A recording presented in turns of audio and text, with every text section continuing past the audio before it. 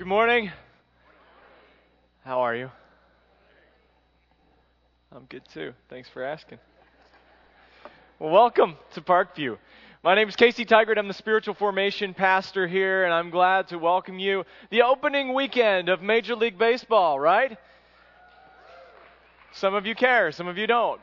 Some of us are very excited this weekend, and that's good. And some of us are traditionally disappointed. So, you know who you are on each side of that aisle. I will not utter the name that will not be uttered.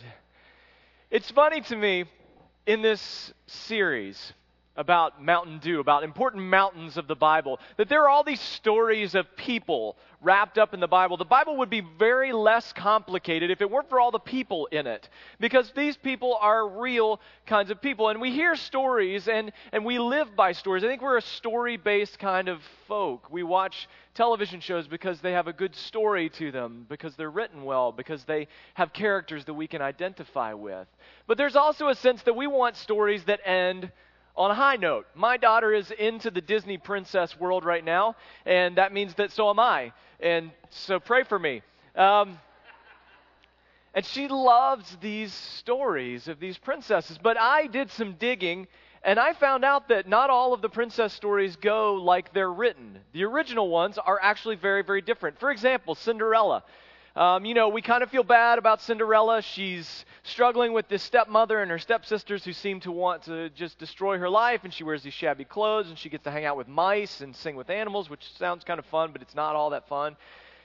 What we find out in the original story that was written about Cinderella is that she actually killed her first stepmother. Did you know this? She did. Because she wanted her dad to marry the housekeeper, who just so happened to be the wicked stepmother. So before we get all bleary-eyed about Cinderella, it's kind of her fault. So there you go. How about the Little Mermaid? This is my daughter's favorite, Ariel. Ariel, who trades her mermaid fins for legs so she can go on land and explore Prince Eric, the man that she loves. Well, in the original Hans Christian Andersen story, when she takes on this spell, whenever she walks on those feet, it feels like thousands of little knives stabbing the bottoms of her feet. And then, to top it off, Eric marries some other girl once she gets up there. And so she casts herself into the sea and becomes sea foam and floats around for eternity. I mean, could you imagine me telling my daughter these stories and being like, all right, sleep tight. We like stories that end with the line that she loves to repeat with me, and they lived happily ever after. We like those stories because that's rarely how life turns out. Am I right? That's rarely the way that we see real stories go. And we like stories with happy endings, or we like tragedy stories. That's why people watch Jersey Shore, because they feel like it can't get any worse than this. I can't be that bad. This mountain, Mount Sinai, is wrapped in a story. And it's wrapped in a story of one of the most notable figures in the Bible. And I want to tell you that this story is not necessarily a happily ever after story. It's a very different kind of story. And I want to start with the end and then work our way backwards. In Exodus chapter 19, this is what we see. Then Moses led the people out of the camp to meet with God, and they stood at the foot of the mountain. Now, you kind of get the sense, if you read this for the first time, that Moses is a person who works with and for God. He's bringing people to meet with God. So obviously, he's in good with God. If Charlton Heston portrays you in a movie, it means you've done something fantastic. And so Moses brings people out to meet with God. And so we kind of assume that he's a God person. He's a God guy. He's one of those people that fits the mold of always doing things right and always making the right decisions and always saying the right things at the right times. But let's rewind, shall we, to the beginning. Moses was born in Egypt at a time when the Egyptian Pharaoh was having all the baby boys who were Hebrews killed. He wanted to get rid of every Hebrew person in his kingdom, and the best way to do that is just to take out their next generations. And so Moses' mother gives birth to him and hides him for 3 months. And when she realizes she can't hide him any longer, she puts him in a basket and throws him in the river. Which seems to make sense. That's a good motherly thing. That's what you find in What to Expect When You're Expecting. tosses the baby in the river, and the Nile is a river filled with alligators and vipers and all sorts of trauma, and somehow Moses survives and finds his way into the care of the daughter of Pharaoh, who takes care of him for some time along with Moses' mom, and it's a very incredible story how they get back together. But then we see in Exodus chapter 2, when the child grew older, she took him to Pharaoh's daughter, and he became her son. She named him Moses, saying, I drew him out of the water. And we got to understand something. This isn't just an easy circumstance. This is Moses going to be raised in the house of the man who is killing off everyone who he's supposed to be going to elementary school with. This is Moses being raised in the house of the enemy, while his brothers and kinsmen of the Hebrew nation are suffering in slavery. He's eating from Pharaoh's table. He's learning from Pharaoh's teachers. He's in a really sweet spot, while the rest of his family, the rest of his kinfolk, are suffering. So lesson number 1, he begins to be raised in the house of the enemy. And then as he grows up, he sees something happen one day. Exodus chapter 2:11 says this, he saw an Egyptian beating a Hebrew, one of his own people. Looking this way and that, seeing no one, he killed the Egyptian and hid him in the sand. You got to understand about this. When it says killed, it doesn't just mean he found a weapon and beat him to death. It means that he went at him with his bare hands. He went MMA style on this Egyptian soldier, killed him with his bare hands, and buried him in the sand because of what he was doing. And then after that, the next day he went out and saw 2 Hebrews fighting, and he asked the one in the wrong, why are you hitting your fellow Hebrew? The man said, who made you ruler and judge over us? You're not the boss of me. That's in the Hebrew, it's just not there. Are you thinking of killing me as you killed the Egyptian? And Moses was afraid, and he thought, what I did must have become known. So not only is he raised in the house of the enemy of his people, and he lives off their bounty while his relatives suffer, he's also a murderer. He's also a guy who premeditatedly looked this way and that and beat someone to death with his bare hands and then claimed to be an authority to his family. Not the guy necessarily that you'd want to be your hero. And so he wanders out into the wilderness. Now, anytime the Bible talks about wilderness, what they're talking about is a place of utter disconnection, lostness, being in the middle of nowhere and wandering with no connection to anyone, anywhere. And maybe you're at that place in this room where you feel cut off, where you feel like you're in the desert. There is no water, there is no life. Moses wanders into the desert, and there he meets a good-looking girl, which is not always the plan. You don't always find good-looking girls in the wilderness, but sometimes it happens, and here's one of those places, Exodus 2:16. Now a priest of Midian had 7 daughters, and they came to draw water and fill the troughs to water their father's flock. And some shepherds came along and drove them away, those shepherds. But Moses got up and came to their rescue and watered their flock, because, ladies, nothing says romance like watering your flock. I saw that on a Hallmark card, right? So Moses shows up and goes, I can be your hero, baby. And she says, will you water my flock? That's the sign. And so he marries this woman, this daughter of the priest of Midian, and they have a child named Gershom. And Gershom means I am a stranger in a foreign land. It's almost worse than a boy named Sue, isn't it? So Moses is a Hebrew raised in the house of the enemy, a murderer who killed a man with his bare hands, a man who's rejected and cut off from all of his people. And now he's married to a woman in a family that he barely knows, in a land that's not his own. He's wandering, he's lost. Doesn't it make sense that this would be the moment when God said, I want that guy to do something big? Give me the murderer. Give me the guy who ate well while his relatives and family ate poorly. Give me the guy who's lost and completely cut off. That's the guy that I want. And so what happens is in Exodus 3, Moses is leading the sheep, and he led the flock to the far side of the desert and came to Horeb, the mountain of God. And on Horeb, the mountain of God, he comes into a fascinatingly powerful encounter. The night is split wide open, and the hooves of the sheep stop on the mountainside. And all of a sudden, something cracks in on the side of the mountain that gets Moses' attention. In Exodus 3:2, it says, Then the angel of the Lord appeared to him in flames of fire within a bush. And Moses saw that, though the bush was on fire, it did not burn up. So Moses thought, I will go over and see this strange sight. Why the bush does not burn up. Because honestly, if it's between hanging out with sheep and checking out a burning shrub, I'm going with the shrub. It seems more interesting than anything else that's happening. There's this bush that bursts into flames, and an angel of the Lord speaks to him through this bush. So here he is, cut off from his people, married into a family he doesn't know, in a land that he doesn't know. He's a murderer. He's been living on the fat of his enemy's land, and now God encounters him in the middle of nowhere at the most lost point in his life. And so powerful is this encounter that God says, don't come any closer. Take off your sandals,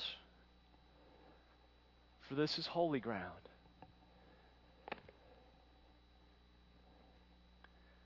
It's funny to me, this is the first thing that God ever asks Moses to do.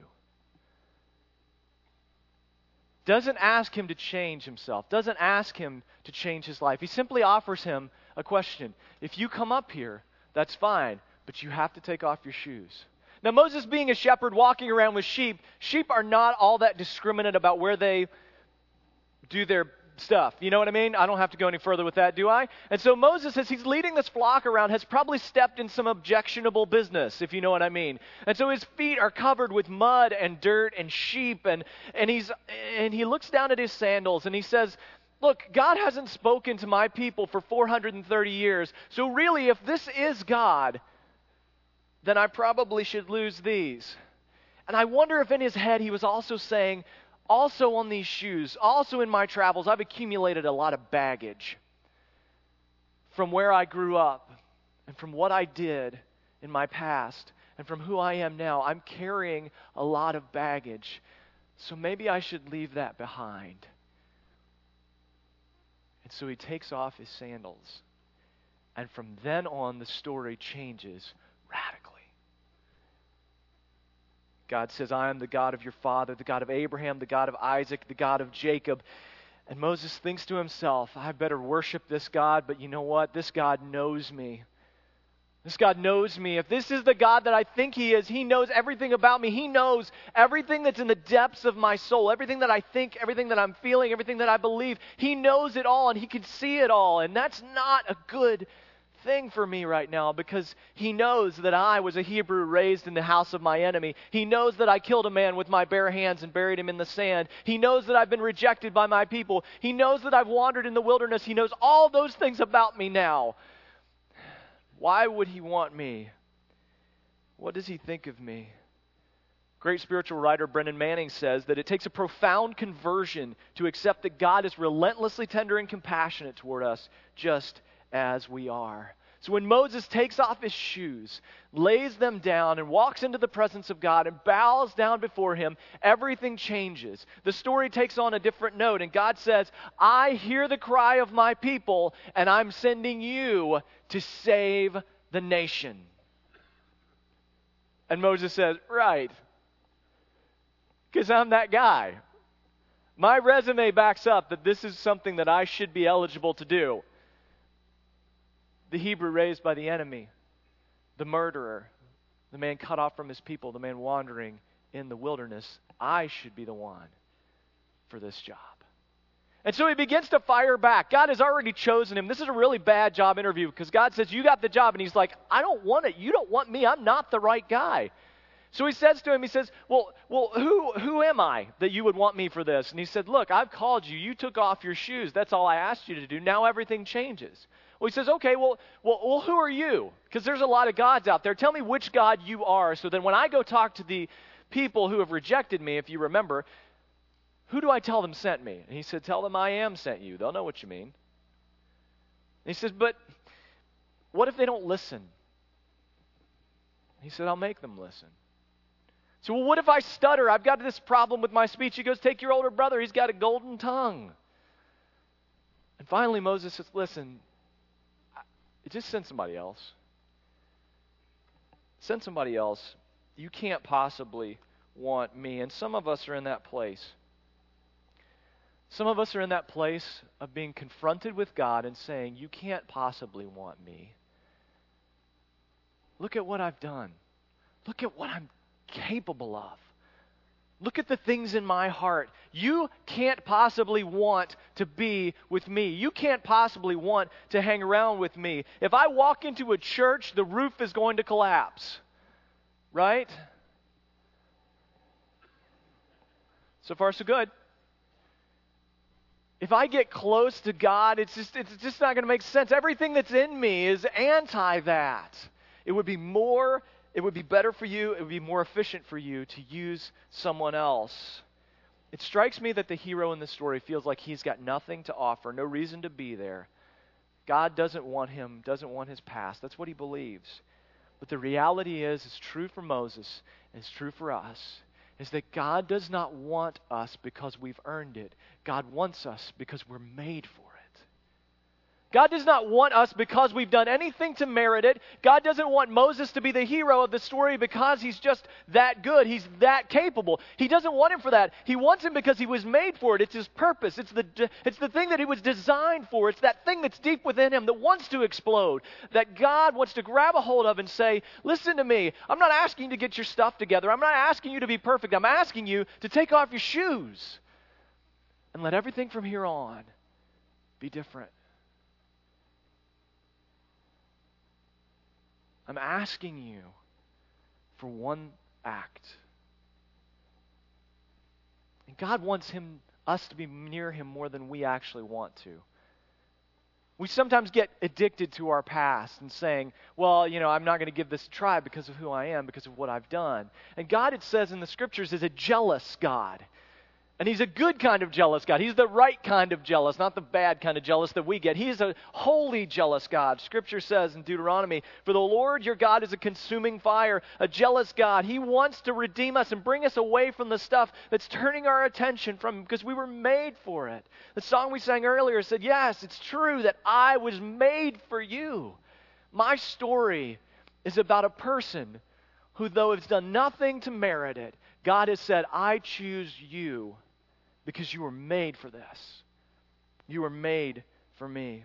And so Moses leaves this burning bush experience with the fire of God in his belly. After he takes his shoes off, everything changes. From then on, everything is different. And so he goes to his adopted grandfather, the Pharaoh, and he says, God says, let my people go. Now, can you imagine this? This is the guy who was telling God, send somebody else, get somebody else to do it. And now he's standing in the throne room with the fire in his belly saying, let God's people go. Maybe he's got the encouragement that Joshua had in chapter 1, and God says to him, have I not commanded you, be strong and courageous, don't be frightened, don't be dismayed, for the Lord your God is with you wherever you go. And so he goes to Pharaoh, and it takes 10 plagues, the death of every firstborn child in Egypt, and one giant miracle where Moses and the people of Israel are standing at the Red Sea, and they're complaining because they're about to die. And God says, Moses, just raise your arms. And Moses says, okay. And he raises his arms, and the sea splits, and they walk across on dry ground. And then as the Egyptians follow them, the waters close in around them. I just found out recently that one of the guys I was in a youth group with became an anesthesiologist, which is good for him. The problem is that the only thing I remember about this guy is that he could belch the alphabet. That was his claim to fame. Is this really the guy you want to see as you're going under for surgery? Like, they tell you to count backwards, but all I'm hearing in my head is A, B, C, D through a coke-induced state. And I wonder if people were looking at Moses, all the people who had been redeemed by him, all the people who he had led out of slavery, if they're looking at him going, seriously, this guy? This guy raises his arms and an ocean splits? Certainly not. And so after they go through the ocean, they come to a place called Mount Sinai, the subject of our story. Mount Sinai is in a range of mountains called Horeb. And if you remember from the beginning of the story, this is where Moses first comes in contact with God. So everything now has come back full circle. And I just wonder, He comes back to this place where he'd seen the burning bush, this place where he had taken off his shoes and left his past behind, and everything had changed from then on. He had gone to do some incredible things to rescue the children of Israel. And I wonder if after all the foot dragging and all the miracles and all the complaining and all the plagues, I wonder if he comes to this place with this sense of, wow, how far I've come. How far I've come. He's back to where he started, and then we see in Exodus 19, then Moses led the people out of the camp to meet with God, and they stood at the foot of the mountain. We realize now that Moses is not the guy who you want to have this job, and yet he's the guy that God chooses. We realize that his past should have disqualified him, and yet it didn't. This is the place where he is going to introduce the people to a God who has just saved them from slavery, who's brought them back. And he's going to show them that God can even use murderers who were raised in the house of the enemy, who were rejected by their people, who had lived cut off from everyone else that they know and love. God can use those people to do incredible, massive, brilliant, beautiful things. And all of it because, for one moment, Moses was willing to take off his shoes and let everything from then on be completely different. For 1 second, God got a hold of Moses and convinced him to indulge me in this. Even though you think your past is too big for me to handle, I'm just asking you to take off your shoes. Just take off your shoes. And so, as they're standing at this place, when Moses has come back around full circle, God says, I'm going to give you something to give to the people, and you tell them to obey it. And this is where we get the Ten Commandments. Now, we actually have video footage of the Ten Commandments being given. I didn't know if you knew this. Yeah, let me let you check that out. It's pretty cool. Lord, I shall give these laws unto thy people. Hear me. Oh, hear me. All pay heed. The Lord Jehovah, has given unto you these 10 commandments for all to obey. So you didn't know that, did you? Yeah, the other 5 were about texting while driving, so don't worry about those. We picked up on those later. So it's amazingly humorous that this is the moment where God says, I want you to take these laws and give them to the people, not because I want to keep control of them, but because I want to show them who they need to become. And so Moses takes these laws and he's getting ready to give them to them. And I wonder if he read them and thought about it and he said, wait a minute, one of the first ones here is thou shalt not kill. Question. I can't tell them not to do that because I did that. And I know that there are people who are feeling and thinking, I'd love to get involved in this God thing. I'd love to give my life to him. But you know what? I'm going to be a hypocrite. I can't do all of that stuff. I can't keep all of those laws. I'm not a good person. Do you realize my past tells me that I am not going to be good at this? I am going to fail. I am going to struggle. But you know, the reality is that's an accurate description of Moses. If being a hypocrite means that you struggle, then there's not a person in this room who is not a hypocrite. If being a hypocrite means that you fail and sometimes you struggle to do the things that God is calling us to do, then every person in this room is a hypocrite. The reality is this word hypocrite came from the Greek theater, and it was used for a person playing a role, wearing a mask and playing a character. Now, even in the best of movies, even in the Johnny Cash movie from a few years ago, nobody believed that that was actually Johnny Cash, right? We knew it was Joaquin Phoenix, even though he did a great job. We knew that it wasn't technically actually Johnny Cash. So it was never a perfect match. So a hypocrite says, I've always been good. I've never struggled. I've only lived here in Chicago for 2 years. But I have to tell you, I think I've been converted. I think I'm becoming a Blackhawks fan. It was a good time for me to move, you know. So sooner or later, I'm going to get baptized in melted ice from the United Center. It's going to be awesome. And it's been hard, too, because I live in a family of Pittsburgh Penguins fans. And so pray for me. And so when they won the cup last year, I tried to keep my joy down. I just, yay. Because I didn't want to be that guy. Like, I just got here, and I'm jumping on the wagon, right? Oh, I've been with you through the whole hard times and all the difficult stuff, and we've won something great together, right? I'm on the team, and I'm with you on this. That's called jumping on the bandwagon. And there's not much difference between the bandwagon and hypocrisy. Listen, if you are keeping Jesus at arm's length because you feel like you will be a hypocrite because you will fail and you will struggle, that's not being a hypocrite. That's being human. Being a hypocrite says that I'm incapable of struggle. I'm not going to mess up. I'm not going to fail. Listen, some of the greatest people in the Bible failed. Listen to what Paul says in Romans 7. He says, if it had not been for the law, I would not have known sin. For I would not have known what it is to covet if the law had not said, thou shalt not covet. But sin, seizing an opportunity through the commandment, produced in me all kinds of covetousness. For apart from the law, sin lies dead. What he's saying is, I didn't get really good at sinning until I knew what sin was. Until there was a cookie in that cookie jar, and I knew there was a cookie in that cookie jar. I didn't want it, but now that I know it's there, I definitely want it. The closer we get to God, the more we'll realize the stuff that we're capable of doing wrong in. So we're going to struggle. Don't let that separate you. Moses didn't let it separate him. And the reality is we don't have to worry about that because of Jesus. Jesus comes and says, don't think that I've not come to abolish the law or the prophets. I've not come to abolish them, but to fulfill them. Jesus says, I'm going to help you out with this whole hypocrisy thing by keeping the whole law completely myself. Then I can help you get your act together. Jesus today is saying to all of us, look, I'm not asking you to try and be perfect. I'm not asking you to get it all together. I'm not asking you to get your past dealt with. I'm not asking you to be different. I'm asking you just to take off your shoes. Just indulge me for a moment and make believe that I can change everything from here on. I'm not asking you to be a perfect person. I'm not asking you, and we're all saying in our hearts, look, you don't know what I'm capable of. You don't know what I've done. You don't know where I've been. And Jesus is saying, take off your shoes. We'll deal with that. I want you to be something more than you are. So would you indulge me for a moment? Take off your shoes.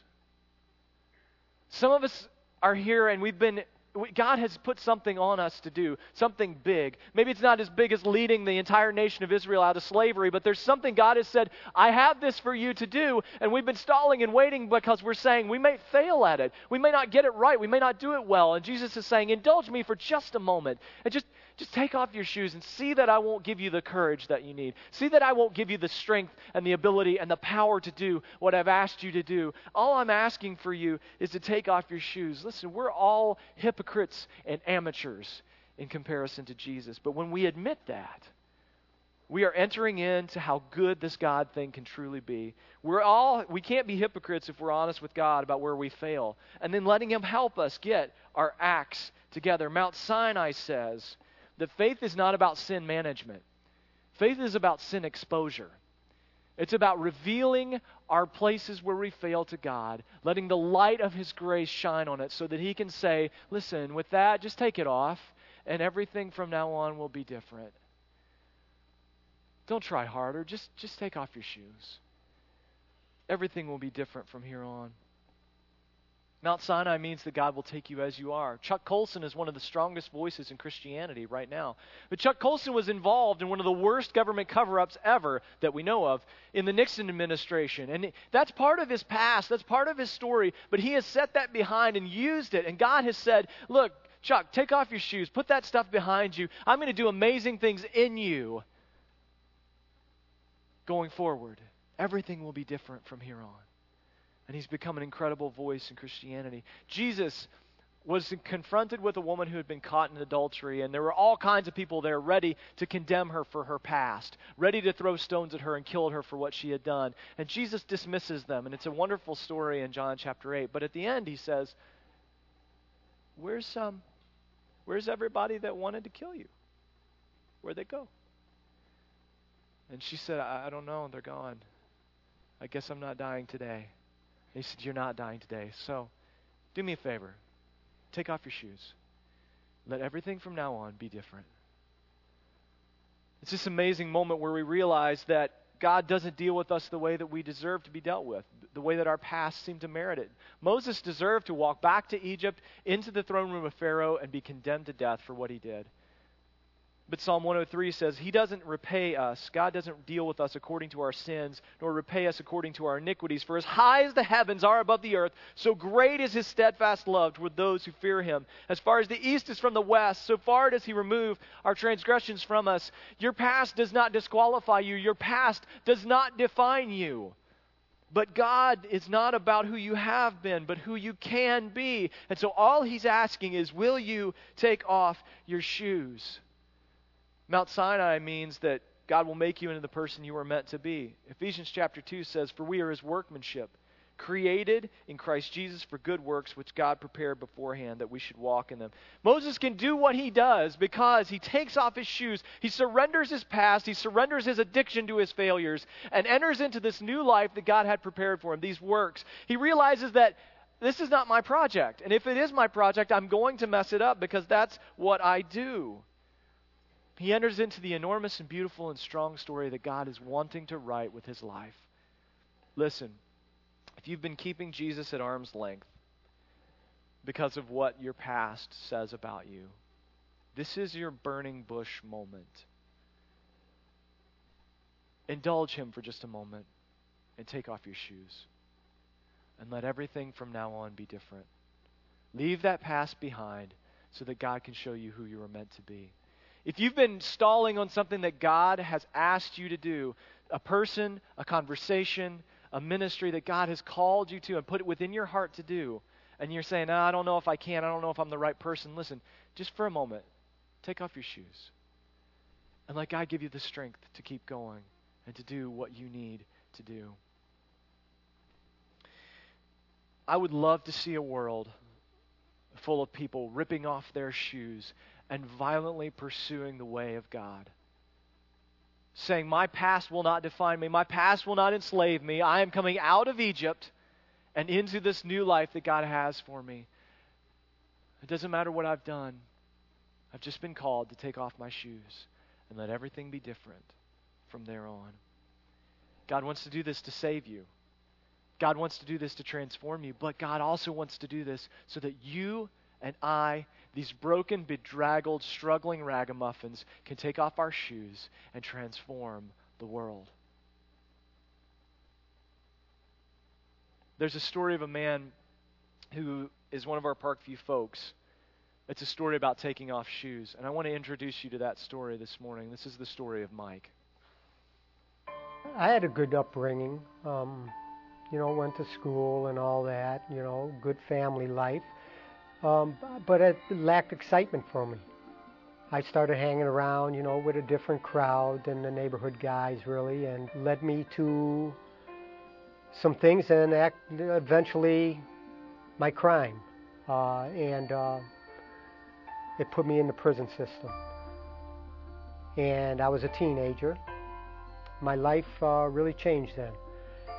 Once I got in, I was in fights, I was in gang wars. My rank quickly evolved from a soldier to a shot caller to sitting on the council to eventually running the joints. God got my attention, so to speak, when I was sentenced to a year in the hole. They have another prison in a prison. And this prison, you're totally isolated. And when I was in there, I had a lot of free time to think. You have nothing in there. You're in a cage, and you're by yourself, and you're not going anywhere. You're not even going outside that cage, but for 1 hour for once a week. And then they put you in another cage outside so you can get some sun. It's called a dog cage. And you're let out there on a leash that's strapped to your back, and you're put in this cage, and you're locked in there for an hour, and then you come back in, and you're put back in your cage inside, and you're isolated once again. You can run through thoughts and the past and all this, but that even gets old because you're running the same dreams and ideas over and over. After about 7 months, I thought there has to be some more to life than this. And I found myself finally falling on my knees and praying to God. I felt something within me. And from that 7th month until the day I got out of the hole, I prayed. I prayed and I felt good. God changed me. He started his work. He started. I was a little seed, and he was watering me, and I started to grow. And by the time I left those walls, I was a little plant. And I started reading the Bible in my spare time behind my door and starting to learn a little more. But when I got out, God started putting his armor on me. He started using me in ways. We came up with a program. God did have a plan for me. My soul wasn't going to be lost in there. I mean, I had hits placed on me in there. I've been stabbed in there. I've been in gang wars in there. And I shouldn't have lived through some of them. And I'll be honest with you, there was an angel on my shoulder. God did not want me to be taken that way or in there. He had another purpose for me. I'm 100% God-driven now. I mean, I wake up in the morning and I pray. I give 10% of my check. I don't make a lot of money. He's blessed me in so many different ways. How am I going to give back? Me and 2 other people. One was incarcerated, and the other one's a businessman. We want to help people coming out. Our business is to train these people. We've already talked to the Illinois Department of Corrections as well as another state right now. And both of them are interested in a program, and they're putting the funds up. And that's where I think God is sending me. That, and also talking to some of the youth. I've already talked at Rush University to some youth about gang intervention, things like that. If my choice when I was in that hole was like the choice I made when I was growing up, I'd either be back in prison or I'd be doing something illegal out here. Or I'd have such hatred in me because of having a tough time after being in prison and here, I wouldn't be a good person to be around. God opened that door for me. He was knocking there. And I wanted to come in. I made that choice. It changed my life. I'm going to have the servers get in place for communion right now.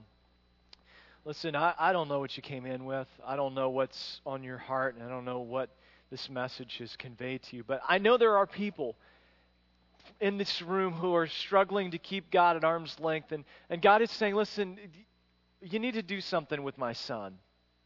You need to do something with this Jesus. Whether it's reject him or accept him or whatever, it's time that you did something with him. And there's this big and beautiful life that I've got for you, and I want you to have it, but it's time to make that decision. And maybe this moment right now is a burning bush moment where you need to make a decision to say, listen, I want my life to belong to Jesus. I want to jump in the waters. I want to get baptized. I want to clean off all this stuff. The scripture says that though our sins be as scarlet, God will wash them white as snow. Maybe that's the place where you are. Maybe God has laid something on your heart to do. Maybe an act of forgiveness or an act of reconciliation or a confrontation or a conversation that you need to have. Maybe this is the burning bush moment for you where God is saying, what are you going to do with this? We've been talking about it for a while. What are you going to do with this thing that I've asked you to do? If that's you, then maybe this is your burning bush moment where you simply say, I'm going to do this. I'm going to take off my shoes, and I'm going to go in the courage that you're going to help me to do this. So as we prepare for communion, I'm going to ask you to do something very simple. I'm going to pray before we pass the trays. And during this prayer, if this is your burning bush moment for either of those reasons or for another reason that God's put on your heart, would you do something right where you are? Just slip your shoes off. While I'm praying, just slip off your shoes. As a sign to you, as a sign to those around you, saying, look, this is a moment that I'm going to decide. My past does not define me. It will not determine what I can do in the future. I am going to give my life to doing what God has asked me to do. So I'm going to pray. You can slip your shoes off while we're praying, and then we'll take communion together. Let's pray. God, I thank you that you call us with strength and power, that you call us into a beautiful life of hope and forgiveness and truth. You call us, God, to be the people that you have designed us and made us to be, that yes, it is true that we are made for you. And I pray for my friends who are in this room right now who need to slip off their shoes and say, my past is my past, and I'm turning my life over to God, and I'm going to walk forward with Him, and everything will be different from here on. I pray, God, that you give them the strength right now to slip off their shoes and say that to you. That you give them the strength to be baptized and to wash off the old and walk into the new. God, I pray for my friends in this room who are struggling with something that you've asked them to do, Father. I pray you would give them the courage to slip off their shoes and say, I'm going in strength and courage that the next thing that I do is going to be something that God is driving. Father, I pray that as we take these elements, the bread and the wine, the body and the blood, that you remind us that because of you, we can take off our shoes. Because of you, there is grace, or forgiveness, where we can live and dwell and become new people, become changed people. Father, all these things we pray in the name of your Son, Jesus. Amen.